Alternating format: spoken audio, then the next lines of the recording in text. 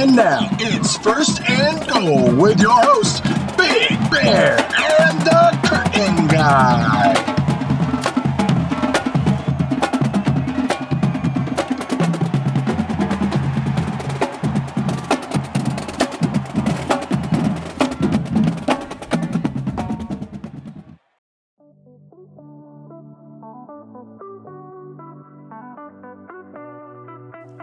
Welcome back, everybody, to another episode of First and Goal. We're your hosts. I'm Big Bear T. Tyler Bansky. I'm the Curtain Guy, Cole Schutte. And we have yet another fun, action-packed episode for all of you. We have a week of football in the books. Some contenders really gave us a scare here this last weekend. And some of the contenders, oh boy, we know what we're getting in them. But before we get into the action from week one, Curtain Guy, you got some news here. So you got some updates here on NIL. Let's go into that. So, as many of our listeners will probably remember, one of the first topics we discussed was that name, image, and likeness and how that's going to continue to evolve and change the college game. I have two updates for you that kind of, I want to say, personify what those changes are going to start to look like and what you can anticipate as fans moving forward. The first of those is Quinn Ewers, the 2022 quarterback, number one recruit in the country who reclassified to 2021 and is now enrolled at Ohio State. He just signed a deal with GT Sports Marketing for $1.4 million. You heard that right. $1.4 million. Now, this is for 3 years, and he's going to autograph whatever they want him to autograph. And trust me, if he ends up being half the player that he's anticipated to be, that marketing group will make their money back and then some. The other thing is Gavin Wimsatt, who is the number 11 quarterback in the 2022 class and the number one recruit in the state of Kentucky, is leaving high school early and enrolling in Rutgers. And this is what you're going to start to see more often, especially with recruits that come from states that don't allow high school players to earn money off of NIL. This was Quinn Ewers' situation because Texas is vehemently against allowing high school athletes to earn money. Kentucky is one of those. I had to read through their bylaws, but they do specifically state that they will have to forfeit their amateur status and will no longer be allowed to participate in high school sports. Illinois is a big one that is against it. There's quite a few states that are actually against it. So you're going to see the top-end talent that are in states that are not going to allow them to make money are going to leave early and head to their college of choice so that they can start earning money as much as possible. Big Bear, do you have any thoughts on this? I think it's wild that this is coming to fruition. In college sports, for a while, we've talked about college basketball. Some of the main prospects have been skipping college to go to, let's say, the G League or to play overseas. That way they can make money before they can officially go pro. But this is a different element we haven't seen since the days of LeBron James, where he skipped college to go pro altogether. We're talking these top high school football prospects are going to skip the last year of high school to have the opportunity to now make money based off their future prospectus. Best way to put it. But this is, I would call this a risky move for a lot of companies or brands looking to sign with some of these athletes in NIL deals, mainly just because these kids haven't played at a collegiate level yet. And until they do that, I don't feel comfortable, and that's just my personal opinion, I don't feel comfortable signing them up and giving them a bunch of money until I know that the product on the field matches what I want to give all my money to. But that's just my take on that. No, and that makes sense. This is a lot of money that you're talking about handing to 18, 19-year-olds who, like you said, have not stepped foot on the field yet. But what really gets me, and especially being the recruiting guy at Walk On Red Shirts, is this really messes with a lot of teams' recruiting cycles, not only in terms of, what they have for a specific class, but how the dominoes fall for the future years moving forward. And Ohio State is a prime example of that. Right now you have C.J. Stroud, who's the number 2 pro-style quarterback in his class, but behind him you have Jack Miller, who was, I believe, the number 15 pro-style quarterback in his class. And then right behind him, you have 5-star number 3 quarterback in his class, Kyle McCord. And now you have Quinn Ewers, who is the number 1 overall player in the country behind him. 2 of those guys are going to be gone before you get to fall camp next year. So where does Ohio State go from here? Do you go after a guy like Drew Allar in the state of Ohio who's committed to Penn State and has been for 6 months now? Or do you say, screw 2022, let's look to 2023? Because you want that depth, but you don't want to be overloaded at a position where you can only have one guy. So, like we always say, these are the situations that are going to come up. They're going to continuously come up. And it's going to be interesting to see how these universities are going to work this out and how these kids are going to utilize these new opportunities available to them. Absolutely, I agree. This is just the beginning. We're going to continue to see this more and more. Quinn Ewers is just the tip of the iceberg with this whole new change. Moving on to football, week 1 in the books. We're looking back at the top 25, and there were some very, very interesting games this weekend. A lot of close calls that we'll get into. Some upsets, some of the top 25 going down, but some bright side is teams like Alabama, they're still who we thought they were. There's no change. It's another year, and it looks like the tide's rolling. Cole, I want to go first into some of the early day games. Tulane going to play in Norman, Oklahoma against the Sooners after Hurricane Ida comes around. I like the gesture by Oklahoma. They sprayed some of Tulane's mascot logos on the field to kind of give them a sense of, a home turf, just a good gesture. I'm happy that they did that. But Oklahoma seemed to have a problem putting the game away. Spencer Rattler, 30 of 39, 304 yards, but he threw 2 interceptions, and Oklahoma rushing the ball only put up a total of 116 yards to Tulane's 100 yards. Tulane kind of kept pace. They didn't hang with them the entire game, but they put up points in the fourth quarter and came up short with the Sooners winning 40-35. But was there anything that stuck out to you with this game in Norman? This is one of the games that I actually did get to watch quite a bit of, and it's week 1. I'm going to start by saying that. So this isn't the end of the road for Oklahoma. This isn't the team that you're going to get the rest of the season. I still believe they're one of the top teams in the country. They still have a ton of talent on both sides of the ball. But it kind of felt like they just rolled into this game and expected it to go a lot differently than what it did. Like Big Bear said, the numbers for Spencer Rattler weren't great, but watching him, it was not a dude that I would put his name in the Heisman contention. He really got, for the most part, matched by Tulane's Michael Pratt. Their QBRs are fairly similar. Pratt did not turn the ball over, and Tulane never really gave up in this game, and that's why you saw them come up half a yard short on 4th down from really making this interesting as they were driving into Sooner territory. 13 unanswered points in the fourth quarter put them within a score of taking the lead and possibly winning it, and it just felt like Oklahoma fell asleep at certain times. The beginning of the game, they didn't look like they took Tulane very seriously. Then they used a 23-0 second quarter to jump ahead, and I really thought that was going to be the end of it. And then once again, they kind of fell asleep again and allowed Tulane to creep back into it, and they only put up 3 points in the entire second half. And that's not something you can do as the second-ranked team in the country. You're fortunate enough to get that win. You're fortunate enough to get on to that next week, 1-0, and you're happy about that, but obviously there's a lot to build on from both sides of the ball if you're the Sooners. I like that you mentioned the 3 points in the second half. Another team that came across that same situation was Iowa State. They were hosting the University of Northern Iowa this weekend. Ended up winning this game 16-10. Again, only 3 points in the second half.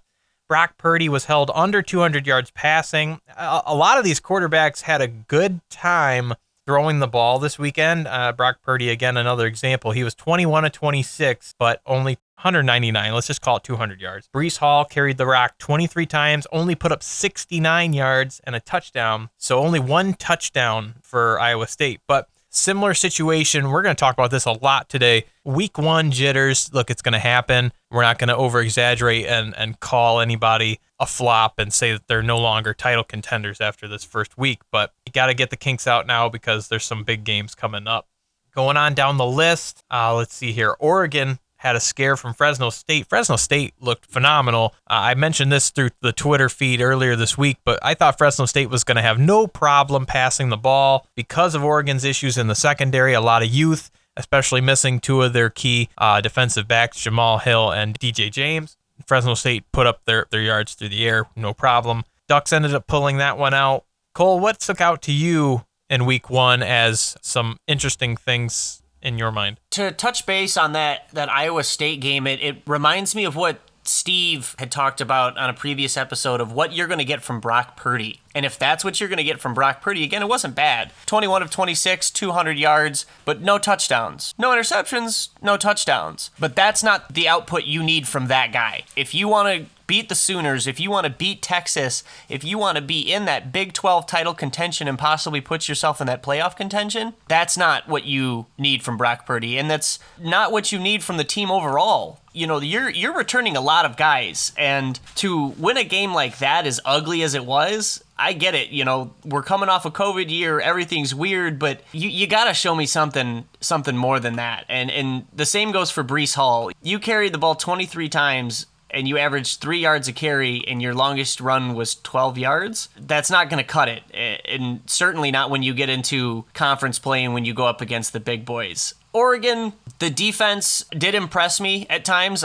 They do a nice job of turning the ball over and setting their offense up in really nice position. And we'll talk more about the Ducks as we get to our Saturday showcase. But Big Bear, you and I agreed that we just don't think that Anthony Brown is the guy that's going to lead the Ducks to where they need to be and where they can be offensively. Yes, absolutely. As you said, we're going to go more in depth with this as we get to today's Saturday showcase. But just a brief overview. And I'm not just going to hate on Anthony Brown here. I think the sentiment from the fan base after week one was that, what did he do? Yes, he ran and ran an option to perfection for the game-winning touchdown. Great play, great ingenuity of that play by him. But through the air passing, I could probably count on one hand the number of passes he threw over 20 yards on Saturday. A lot of passes he was throwing horizontally, almost like a screen or a lateral. A couple of them that we were questioning, okay, is that a fumble? Like, throw the ball down the field. And he got under pressure a lot. Now, I don't know if the offensive line was just getting overpowered, but it felt like at the first sense that he was rattled, he took off in a scramble. And on multiple attempts, there might be a wide receiver that came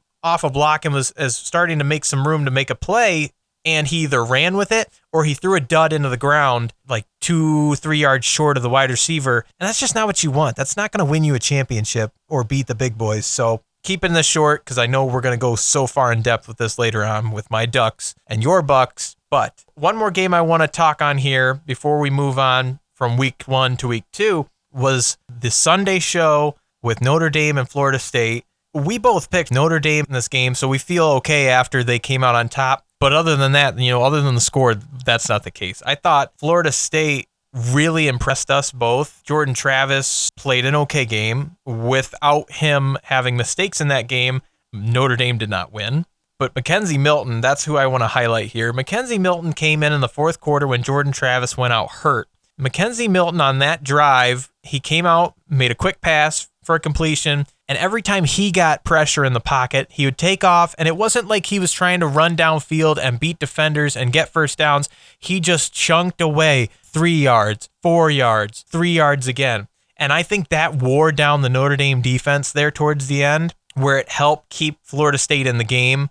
Unfortunately, they didn't make it in the end, lost 41-38 in overtime, but I was impressed. I think Mackenzie Milton should be at least fighting for the starting job in week two. We talked about it before the show. Again, you look at Mackenzie Milton's numbers and they're not eye-popping. 5 of 7, 48 yards, QB, rating of 74.7. Nothing spectacular, but like Tyler said, that's part of the reason why Florida State got back in that game. He wasn't making the mistakes. He wasn't trying to play out of his own ability, or the moment wasn't too big for him. He kept his focus. He got the ball into players who have the ability to turn up field and gain yardage. And even if something broke down, he made sure to get those 3 or 4 yards to put them in a better position the next down. Again, it didn't end the way that Florida State wanted to, but like I've talked about in Behind the Curtain, looking at your recruiting class, looking at what the Seminoles did on Saturday, if you're a Florida State fan, you have to feel very good about where this program is headed and getting back on track to being one of those blue bloods in college football.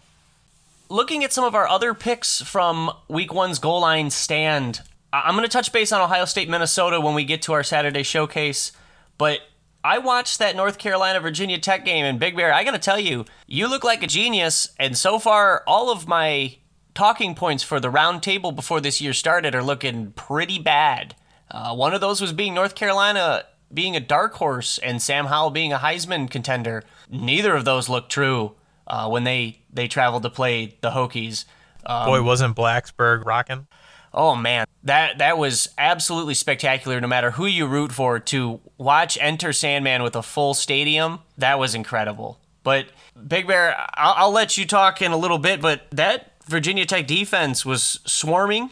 Sam Howell did not really look super impressive to me. Now, to be fair, I don't think his skill players really helped him out. I watched him put a lot of balls on people's chests, face mask, and they just simply dropped him. But he ended the night with 208 yards passing, 1 touchdown, 3 interceptions, and a QB rating of 41.1. That isn't anywhere close to being Heisman caliber. And if that is how the North Carolina offense is going to play for the rest of the year, they are going to be in some deep trouble. I really liked what their defense did. I think you're starting to see Tony Grimes really emerge into one of the country's top corners. I like the pressure that their defensive line generated. But with this new offensive coordinator, he likes to draw up really drawn out plays. And with young skill players, I really don't think that plays to the benefit of what North Carolina has on offense. I would try and set up more plays to get that ball out as fast as possible and let those young guys get easy completions, easy catches, and let them do work in the open field. Again, hats off to the Hokies. That was a hell of an environment. They showed up, they played out, and they got the W. But Big Bear, what did you see watching that game? I don't know if I want to make it a hot take, but I want to say that Sam Howell lost North Carolina that game.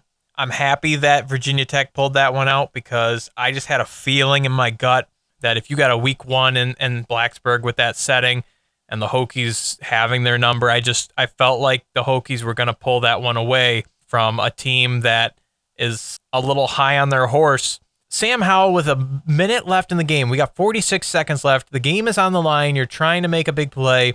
It was a designed rollout pass for Sam Howell.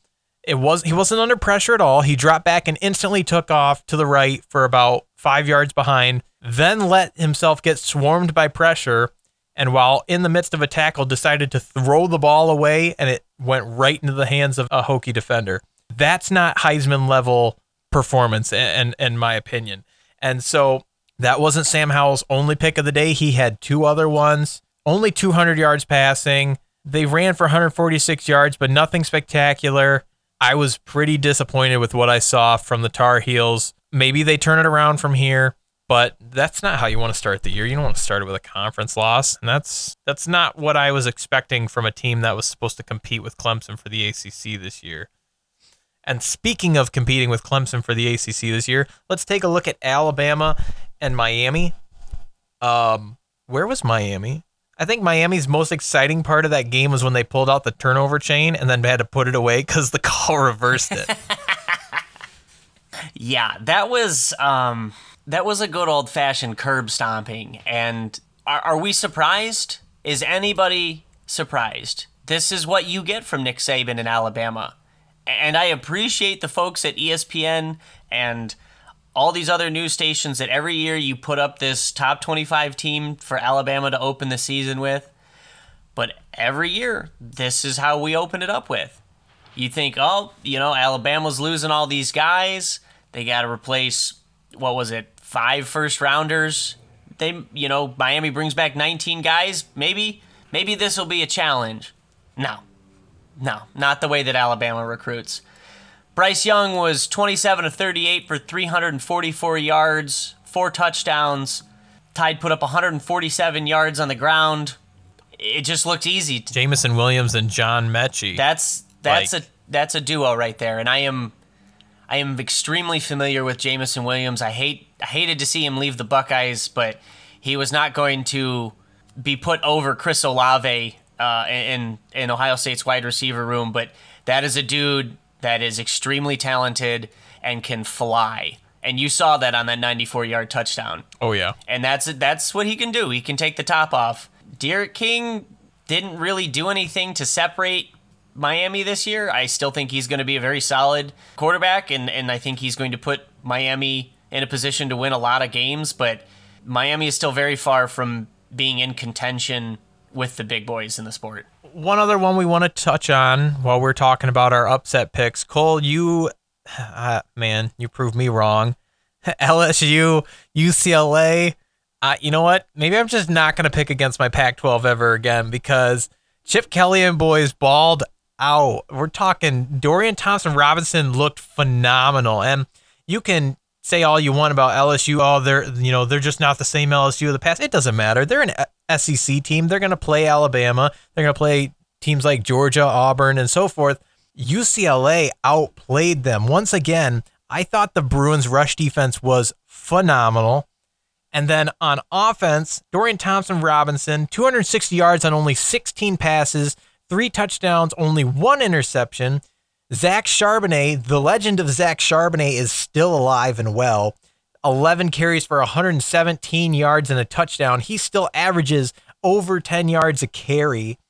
And then receiving, Greg Dulcich. This is something that I talked about on Walk On Red Shirts early in preseason, but I felt like Greg Dulcich was a snub when it came to All-American picks because you only get to pick one tight end. And of course, they went with Charlie Kohler of Iowa State.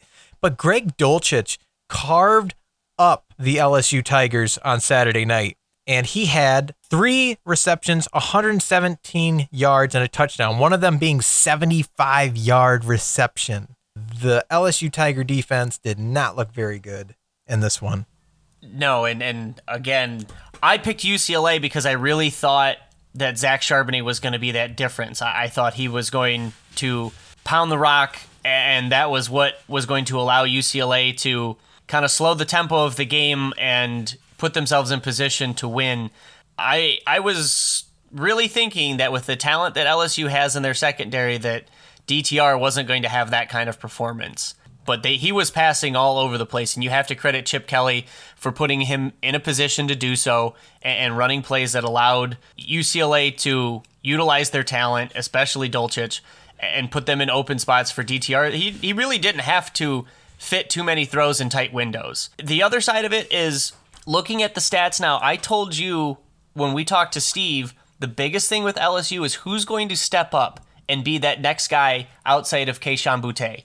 Boutte put in work. 9 receptions, 148 yards, 3 touchdowns. The next closest receiver, Trey Palmer, 7 receptions, 47 yards. That's not going to cut it. Boutte is going to be masterful and will put up these kind of stats all year long, but somebody else has to step up if you want to win big football games.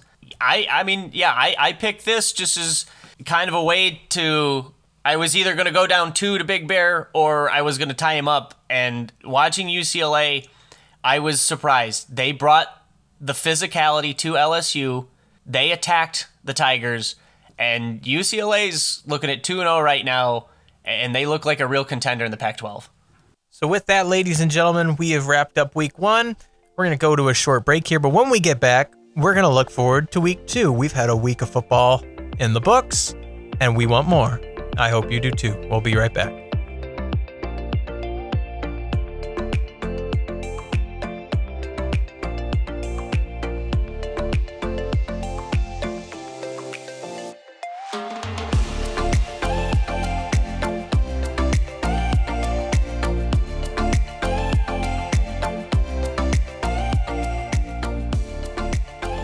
Welcome back, everybody. Week 1 in the books. Big Bear and I held our own. We both ended up 6-1, got there in a little different ways, but we are currently tied headed into week 2. So no one's taken a lead for that nice lunch that we've promised. But we're gonna head into week 2, starting with game day. The Iowa Hawkeyes head to the Iowa State Cyclones. Big Bear, what are your thoughts on this? So I like to look back at what our good buddy Steve said when he came on the show and we were talking about this together. Iowa's been a bit of a bugaboo here for Iowa State in recent history. And after what I saw in week 1 with Iowa State having a hard time getting things going, I'm not so sure that it's a cut and dry answer in this matchup. I feel more confident in the Hawkeyes after their week 1 win. Looking at the stats, both teams were kind of subpar in the passing game. Petras, is that how you say it? Petras for Iowa? Either way, he only put up 145 yards passing versus Brock Purdy's 199. Goodson, running back for Iowa, I saw a nice highlight of him hurdling defender in week 1. That was pretty sweet. But I feel like, the hurdle's becoming the new spin move in college football, it seems. He outplayed Breece Hall in week 1. They both match up pretty well. If I had to give an edge here, current predictor is for it to be Iowa State. I'm going with the Hawkeyes here. I don't see enough from Iowa State here to prove that they're ready for this. This might be their early season loss, and I think it'll take them out of the conversation because they still have to play Texas and Oklahoma likely twice should they get to the championship.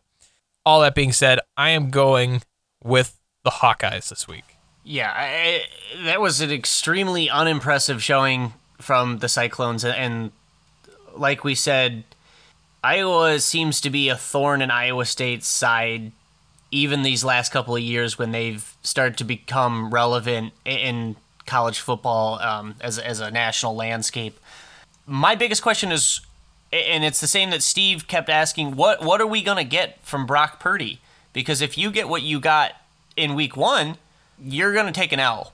I'm sorry, Cyclones fans, but that's what's going to happen. Iowa is what Iowa is. They play tough fundamental football.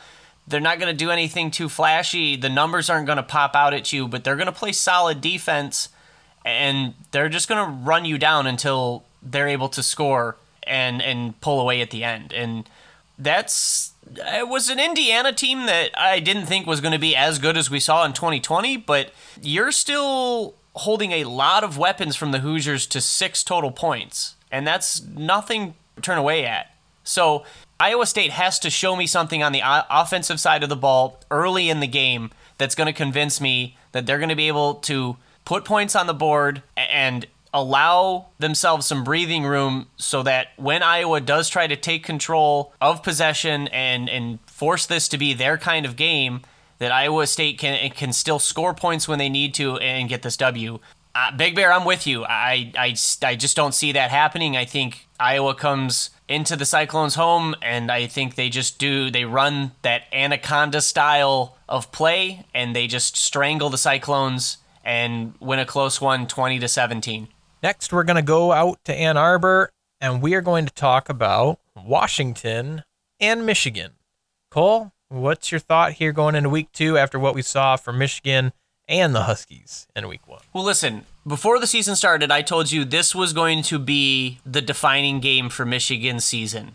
I told you if they can win this one, they're going to have the momentum moving forward, and they could potentially have a really good year in terms of what was being projected of them. I'm not talking about going 11-1 and head into the playoffs. You need to temper those expectations. You still don't have quite the talent to get you there, but you could realistically be looking at a 9-3, 10-2 type of year after watching some of the other Big Ten teams play. But after that absolute fucking stinker of a game that Washington put up, this doesn't look like much of a contest at all. Losing Ronnie Bell is going to hurt Michigan later on in the year for sure. That is a dude who I hope the speediest of recoveries. I believe I was reading it was an ACL tear. That's terrible for that young man. He's extremely talented, and I hope that he's able to recover and put together a nice NFL career. But that is a dude that Wolverine fans are going to miss dearly because that's a dude that can take the ball and score on any play. You have a lot of nice other receivers that complement him, and you'll still have a really good passing game,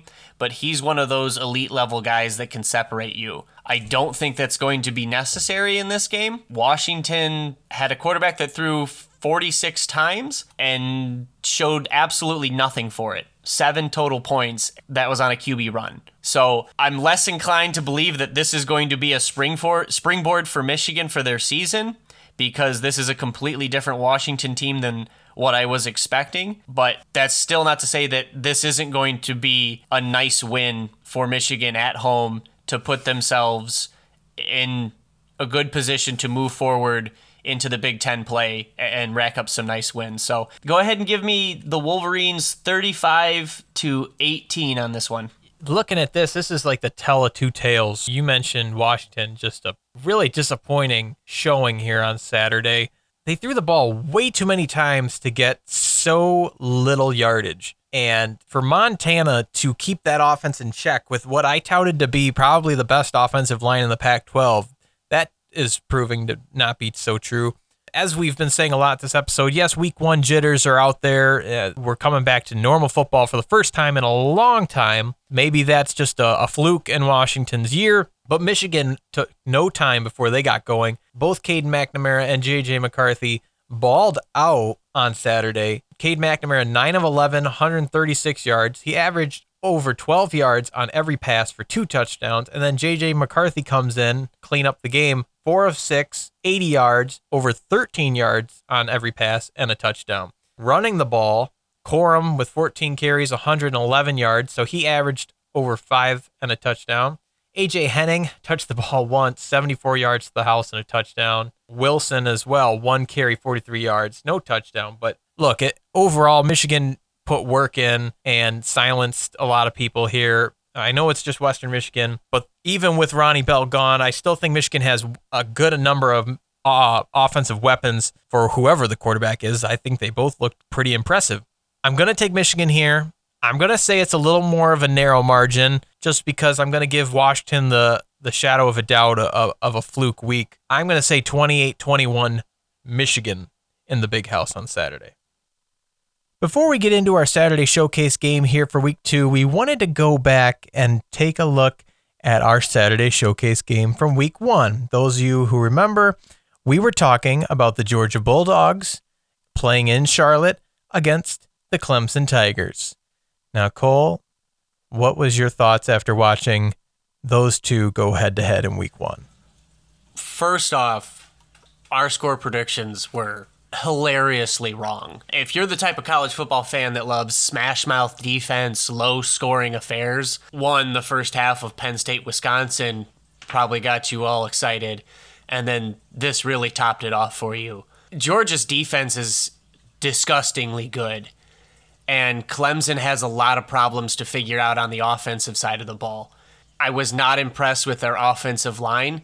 They pretty much got demolished every time they took a snap. And I touched base last week on the fact of DJ Uiagalelei is talented and your wide receivers are talented, but you were going to need to have somebody step up in the backfield, and you didn't get that. Even if you take off Uiagalelei's negative 22 yards rushing, the team as a whole only finished with 24 yards total. That's not going to win you football games no matter how dynamic your passing game is. On the other side of that, I'm not super impressed with Georgia's offense either.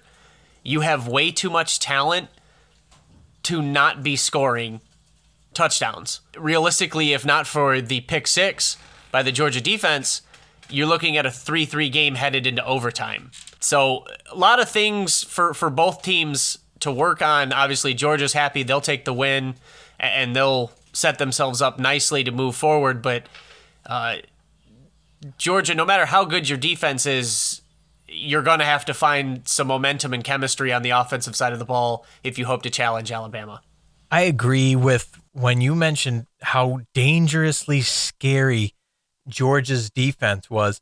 Clemson coming into this game had the nation's longest active first half scoring streak. They've put up points in the opening frame of 143 straight games, and that came to a crashing halt in week 1 when DJ Uiagalelei was under duress and the Georgia defense was on him every play. And you said it well. The pick 6 by Georgia is the only touchdown in that game. Looking at the two quarterbacks here, JT Daniels, 135 yards passing, no touchdowns, and interception. For Clemson, you got DJ Uiagalelei, 178 yards passing, no touchdowns, interception.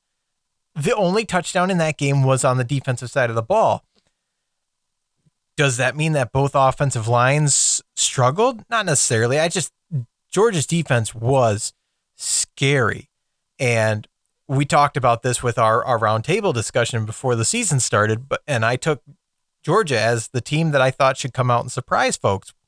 Because of who they have on that roster this year, this is their chance to beat Alabama and make the college football playoff and possibly win a national championship. Because if they don't do it this year, I don't think they're going to do it another year anytime soon. They are built perfectly for this season. And I felt pleasantly surprised to see them come out and put out the showing they did in week 1. Will it continue as the season goes on? I'm not so sure, but to face a top 5 opponent in week 1, hold them to 3 points, no touchdowns, is amazing. It's incredible, and it's unheard of in this day and age in college football, especially the way that you see this happen in swings. You'll see defenses start to dominate, and then the pendulum will come back, and it'll be the offensive side of the ball that advances, and you'll see a lot of high-scoring games. And so that's where you're in right now. You're in that upswing on the offensive side of the ball. And Bulldog fans, I realize you're missing a lot of talented players on the offensive side of the ball, but you still have so much depth to only put up 3 points. It's just, I need to see more before I can consider you in contention to beat Alabama. And that's really the biggest hurdle for me, because I really don't see Georgia stumbling against anybody else on their schedule. But if you're going to meet up with Alabama in the SEC championship game, you're going to have to score points. Because if you were paying attention to Bryce Young on Saturday, they're going to put up points no matter how good your defense is. So I'm excited to see how Georgia evolves, because I agree with you. They looked like a team that has a championship caliber defense. And if the offense can catch up, absolutely, this is a team that can win the national championship. On the flip side of that, Clemson, you have to find somebody in the backfield that's going to step up, whether it's Lynn J. Dixon, whether it's the 5-star freshman Will Shipley. Somebody's going to have to step up and give you a consistent effort running the ball so that Uyunglele can utilize the talent you have at wideout. Luckily, Clemson is in the ACC, and nobody else from the ACC outside of Virginia Tech really looks to impress this year. So it should be smooth sailings back to the ACC championship game, but you definitely have a lot of work on. You have a lot to work on moving forward.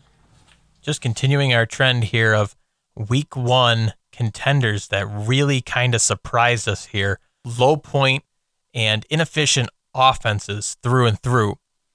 But moving on from week 1, we are moving forward to our week 2 Saturday showcase game. This is a game that we have not just waited weeks and months for. We have waited years, Curtin Guy and I, for this matchup. We are talking about my Ducks and your Bucks facing off at last in Columbus, Ohio. The noon banger on Saturday. Ecstatic. I am pumped. I know you are. Cole, you got to tell me, what are your initial thoughts looking into this game? And are there any things that you're going to keep an eye on here for this matchup? Like you said, this is an absolute, we've been talking about this for weeks leading up to this. This is a sledgehammer match. And I don't care so much as to what happened in week 1, because it felt like both teams were being vanilla in their play calling. They were working out a lot of kinks, throwing in a lot of young guys. And so that's why you saw the results that you did. But we were talking before the show, and I really think what really intrigues me is the matchups that you see on paper. We're really getting strength on strength, and I don't want to say weakness on weakness, but not, super impressive showings from the other sides of the ball. And when I'm talking strength on strength, I'm obviously talking about the Ohio State offense against that Oregon defense. I'm interested to see how healthy Kayvon Thibodeau is. He is still, in my mind, the number 1 overall draft pick for next year's draft. I'm interested to see the linebacker play from Sewell and Justin Flo. You're talking about 2 5-stars who are immensely talented and showed up in week 1 for some big-time plays. And you're looking at an Ohio State team that has what I believe is one of, if not the best offensive line in the country, buoyed by Chris Olave, Garrett Wilson, Jackson Smith, and Jigba. You were introduced to Travion Henderson in week 1, now gotten the full effect of what it's like to go against Mayan Williams. So that's the thing that really stands out to me. And then on the other side of the ball, Ohio State showed a lot of weaknesses in the passing game. Not so much strength in the running game, but again, this was an offense from Oregon that we talked about with Anthony Brown that struggled at times during week 1. So I think it's an overall, all-around interesting combination of matchups across the board. I want to compare both these teams and kind of look at the game plan here. So you mentioned it. We're talking about Ohio State's offense and Oregon's defense. Kayvon Thibodeau left week 1 with an injury to his foot. People were kind of worried. He ended up with negative test results. He's okay. They had the boot on his foot just as a precaution. He's expected to play in week 2, and I don't doubt that he's going to be out there. This is what he wants to play in this year. Justin Flo announced himself with authority in week 1. He wasn't supposed to start for the Ducks this year, but he came out swinging when Drew Mathis went down with injury to his knee. Justin Flo, in the game against Fresno State, led the defenders with 14 total tackles, 5 solo tackles, a tackle for loss. He even caused a fumble for Fresno State that ended up getting recovered by Oregon late in the game that I feel helped with momentum to win that game. Looking at the strengths of both teams, watching Ohio State on Thursday against Minnesota, yes, they struggled early on, which was to be expected with C.J. Stroud in his first true start for the Buckeyes. But their weaknesses in the passing game are still their strengths. In the second half of that game, C.J. Stroud, even though he wasn't throwing effectively, still found the guys that are going to make plays. Garrett Wilson, Chris Olave were making the big plays that helped the Buckeyes pull away there. See, I'm stuck in the Ducks, man. Running the ball, Mayan Williams isn't the one that scares me, I don't think. His top speed's not phenomenal. He's a brute, so, I mean, you got a 3rd and 1. That would scare me with Mayan Williams. Travion Henderson scares me. That dude's top-end speed with full force authority coming at you, that's what scares me. But I like what the Ducks have in terms of KT up front. He's running the joker spot, so he kind of is a hybrid between defensive end and linebacker.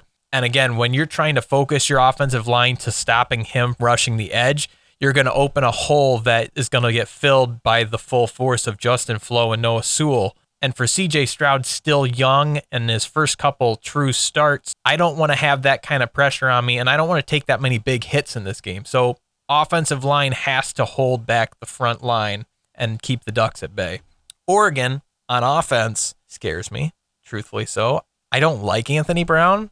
I'm sorry. That's just my brutal opinion. I think in a year like this, if you aren't that confident in beating Ohio State and you want to be a title contender, just throw Ty Thompson out there as a true freshman. Auburn threw Bo Nix out at Oregon 2 years ago, and he won his first start against Oregon. So we've seen that guys will do it and they'll succeed. I would rather take Ty Thompson's struggles and learning curve in his first year now than have a 1-year rental in Anthony Brown that'll then leave, and you have to then go through Ty Thompson's struggles. This team is growing. A lot of sophomores, freshmen, and a couple of juniors. These guys are going to be together for another year. I don't want them to struggle next year. I want Ty Thompson now. And I agree with you.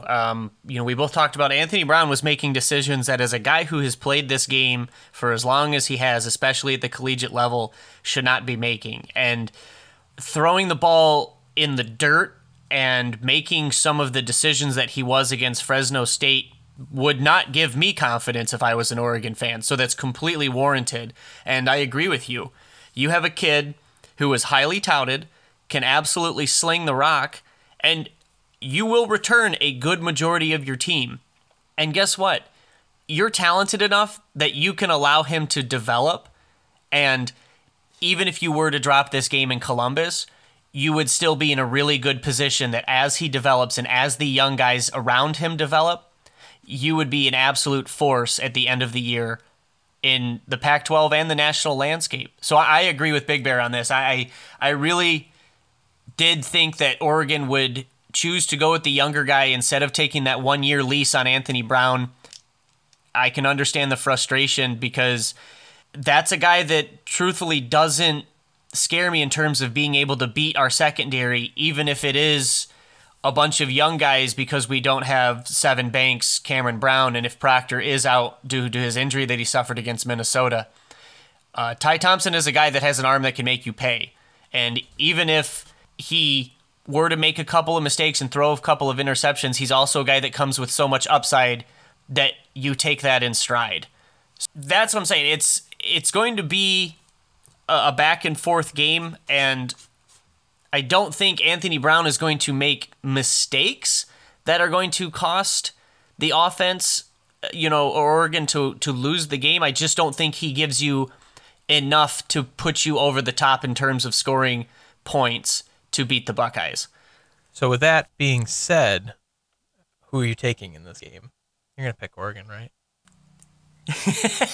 I think all of our friends and family and definitely our listeners probably know where this one is headed. But again, just coming off what I said, I told Big Bear 2 years ago, I said 2 years from now, your defense is going to be nasty. And I stick by that. And it wasn't just because of Thibodeau. It was Flo. It was Sewell. It was the big boys that they are finally putting in the trenches and changing that philosophy up from what Oregon used to be. It used to be speed. It used to be flash. It used to be those guys that can take the ball and absolutely hit a home run anytime they touch it. Mario Cristobal realized that if you want to play ball with the big boys, you got to put the big boys in the trenches, and that's what he's done. Overall, I just don't think Anthony Brown gives you enough on the offensive side of the ball, even with that young secondary, to put you over the top. Give me 35-31 Buckeyes. I want to do mine a little differently. Instead of telling you what I think is going to happen, here's what I think needs to happen in order for Oregon to win this game. Because, look, I'm not going to pick against my team here, all right? I'm taking the Ducks in this one. I don't care if I lose it or not. I'm taking the Ducks. And here's what has to happen for the Ducks to get this win in Columbus. I'm going to throw Anthony Brown out the window because his play is so suspect to me that I don't know what I'm going to get on Saturday. And if it's great, it's great. I mean, I'll be thrilled, but I'm just going to assume he's not going to exist in this game. Oregon, on the offensive side of the ball, needs to give CJ Verdell the rock. And it proved in the fourth quarter against Fresno State when Brown and the offense was stagnant on multiple drives. CJ Verdell stepped up.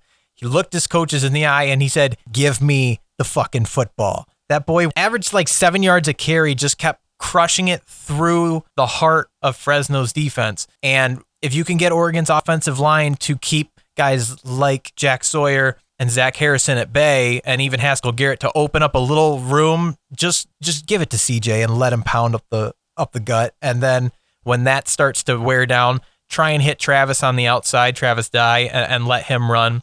If Anthony Brown has to throw, I'm really hoping that the true freshman Troy Franklin introduces himself in this big game in Columbus. He didn't get any action in week 1, but he was listed as a starter on the depth chart for week 1. Not sure what happened there, but perhaps the Ducks want to keep him off film because he's kind of a wild card now for the Buckeyes in week 2, and they would probably have to figure out who's going to guard him. I'm hoping that Troy Franklin shows up and has a great game in his first game in a Duck uniform.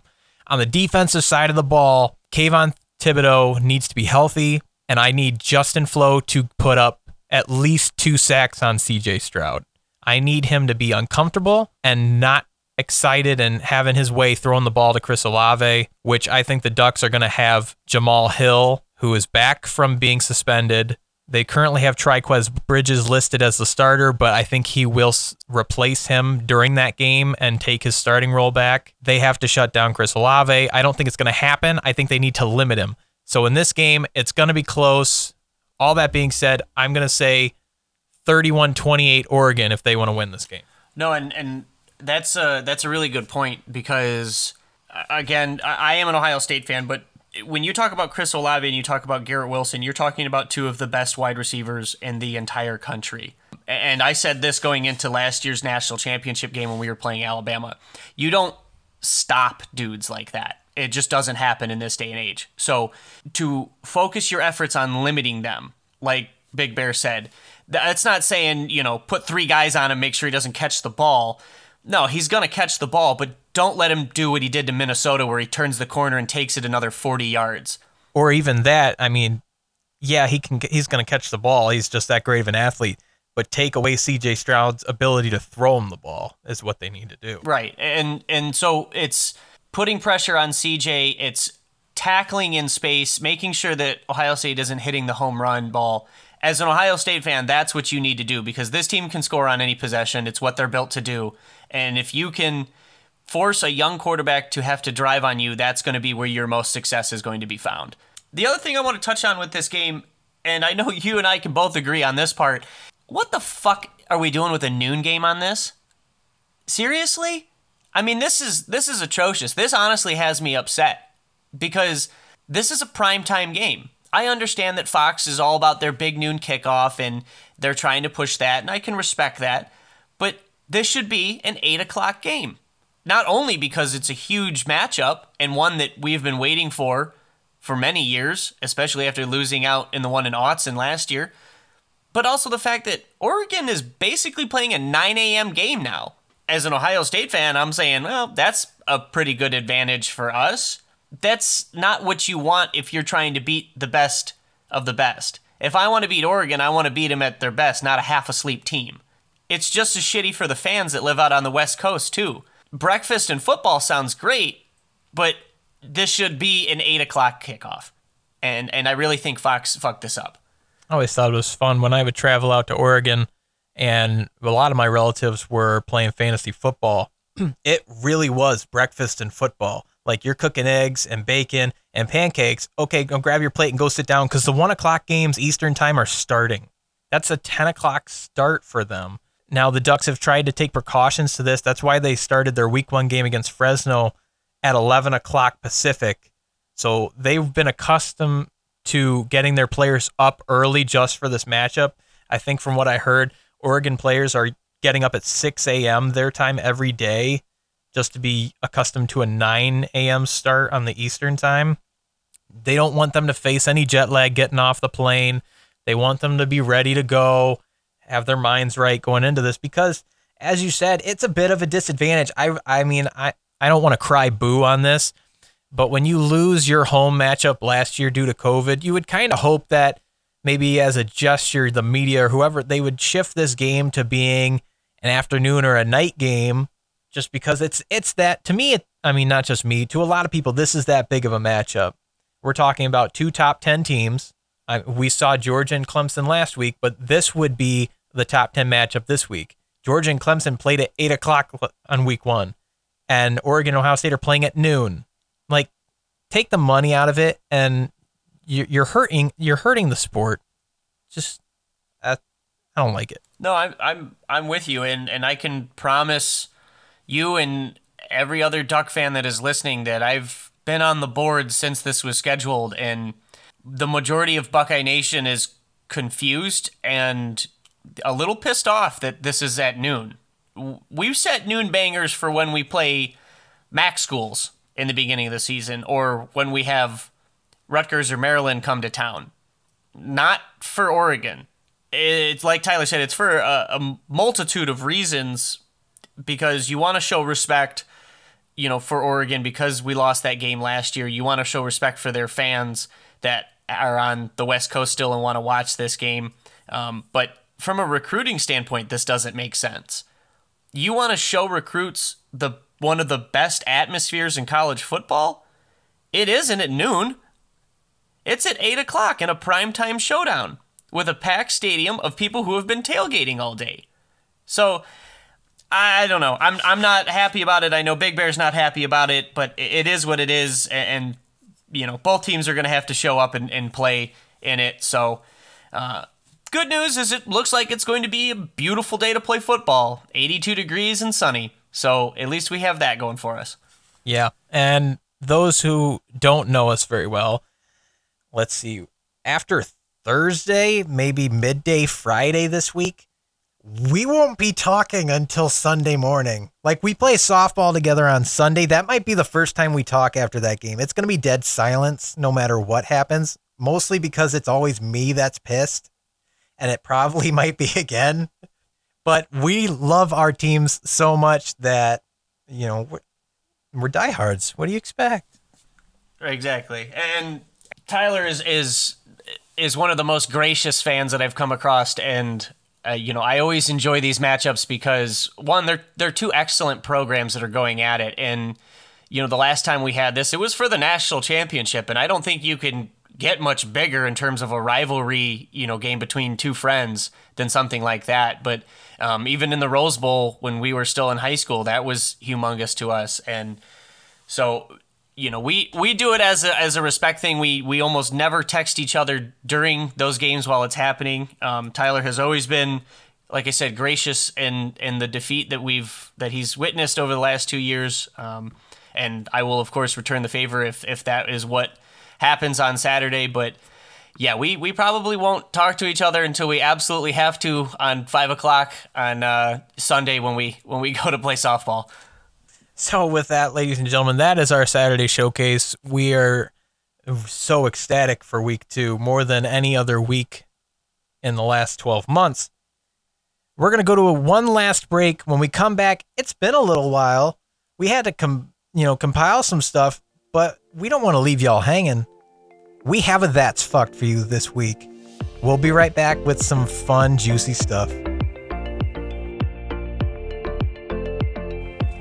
We here at First and Goal want to take this time to thank you for listening and provide a quick word to potential sponsors. We're looking to get your brand on our show.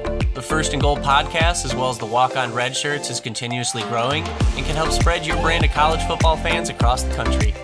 If you have any interest in joining us or just curious about what we can offer, please reach out to us at Walk On Red Shirts or at goal_first. Welcome back, everybody. This is the moment you've been waiting for several weeks. We left you hanging, but it's back. This is That's Fucked. And to start this off with, we're going to go to Curtain Guy, who's going to tell us about a very funny one that we heard not too long ago. Yeah, so Sunday night, Florida State and Notre Dame duked it out. The Irish walked away with a 41-38 overtime win. And head coach of the Irish, Brian Kelly, was not ecstatic. He was so displeased that he went as far as calling for his entire team to be executed. I'm going to go ahead and play this clip for you guys so you can hear it in his words. What did you think of your team's ability to withstand Florida State's impressive comeback? Yeah, I'm in favor of execution. Maybe our entire team needs to be executed after tonight. I've watched a lot of college football in my time. I don't think I've ever heard a comment like that during an interview. I've seen a lot of funny ones. Mike Gundy's "I'm a man, I'm 40" is an all-time classic. This felt dark, and he's tried to walk it back today, but I just don't see how you can possibly justify a comment like that. I can understand being upset. You probably thought this game was going to be over midway through the third quarter, and your team obviously didn't close out the way that you wanted to. You still got the win. But to call for your entire team to be executed, Brian Kelly, all I've got to say is, that's fucked. Next, we're going to take you out west, where a petition is calling for the Arizona State University to ditch the mascot name of Sun Devils in favor of Sun Angels. Reason for this is coming from Christian fans of Arizona State wanting them to stop idolizing the devil and join the righteous. They said the school should replace Sparky the Devil with a more family-friendly mascot. This is just something that never goes away. We've lost the Washington Redskins. We're losing the Cleveland Indians, and those make sense. Don't get me wrong. I understand those who are very much insulted and feel that it's a very disgraceful look on the Native American heritage. But Arizona State, it's just a mascot, people. Like, Georgia is the Bulldogs, and they put a dog in a crate for half the game on the field in the heat of Georgia. What do you want them to do? Like, set him free to the wild? I get that the Sun Devils, like, insult you if you're of Christian faith. You're looking at two Christian guys. But I'm not looking at this going, oh my gosh, they're idolizing the devil. We need to get rid of him right now. Throw holy water on him. All of Arizona, throw holy water. No. There was a poll done on Twitter by Arizona Central Sports where they asked people to vote. Do you think Arizona State needs to change its mascot? 91.6% said, of course not. 2.1% said maybe it should. Only 6% want it changed, and that's the 6% that are mad. Until you get over 50, all I gotta say is... that's fucked. The last one we want to talk about... Oh, gosh, this was the best thing we saw in news in a long time. Early on in the college football season, when not many games are taking place, like week 0, they show some of the top high school teams on ESPN's outlets. This game took place in the NFL Hall of Fame Stadium in Canton, Ohio, between the IMG Academy of Florida playing this team from Ohio. What's their name? Bishop Sycamore. Yeah, that sounds all good and dandy, and I'm one of those people who enjoys watching these high school showcases from ESPN. I don't think ESPN does a great job at their recruiting rankings. I personally am a fan of 247, but it's nice to see the top end recruits and the future stars of college football, play in high school and to truly get an understanding of how dominant they are. The only problem with all of this is that Bishop Sycamore doesn't exist. That's so fucking Sure, kidding me. you saw a team suit up and play against IMG Academy and promptly get their cheeks handed to them 58-0. But these weren't even high school students. These were JUCO kids that dropped out and found whatever ragtag equipment that was laying around and decided to play football. Oh, and by the way, their coach, who got fired, by the way, I'm not sure who fires a head coach from a school that doesn't exist. Actually, from what I was listening to, apparently his defensive line is also the superintendent. So you got fired by one of your own employees. But their head coach has active warrants on him. As more information about this story came out, it just got wilder. This feels like it's going to be a 30 for 30 someday. It was absolutely insane. You're talking about the top end talent. IMG has kids that are going to Blue Bloods across the country, playing against what very well could have been 35-year-old men and absolutely obliterating them. It really is. You're taking dudes that are much, much older than high school students and getting destroyed. And the thing is this is the second year that IMG has played Bishop Sycamore. So either you don't care about who you're actually playing, or you do know and you're just trying to get an easy W, which if you're IMG, everyone is an easy W. You're playing average high schools with 4- and 5-star kids across the board. You shouldn't come across a team outside of St. Thomas Aquinas, Bishop Gorman, or a couple of those Miami, Florida teams that really gives you a test. I was telling Big Bear, I got to give this one to everyone across the board. I have to give it to Bishop Sycamore for running one of the worst scams of all time. I have to give it to IMG for signing up to play this scam of a program 2 years in a row. And I have to give it to ESPN, who didn't vet this roster at all, allegedly gave it to a marketing group who didn't vet it at all, and then decided to put this game on national television. So, Bishop Sycamore, IMG, and ESPN, you're all getting a... that's fucked.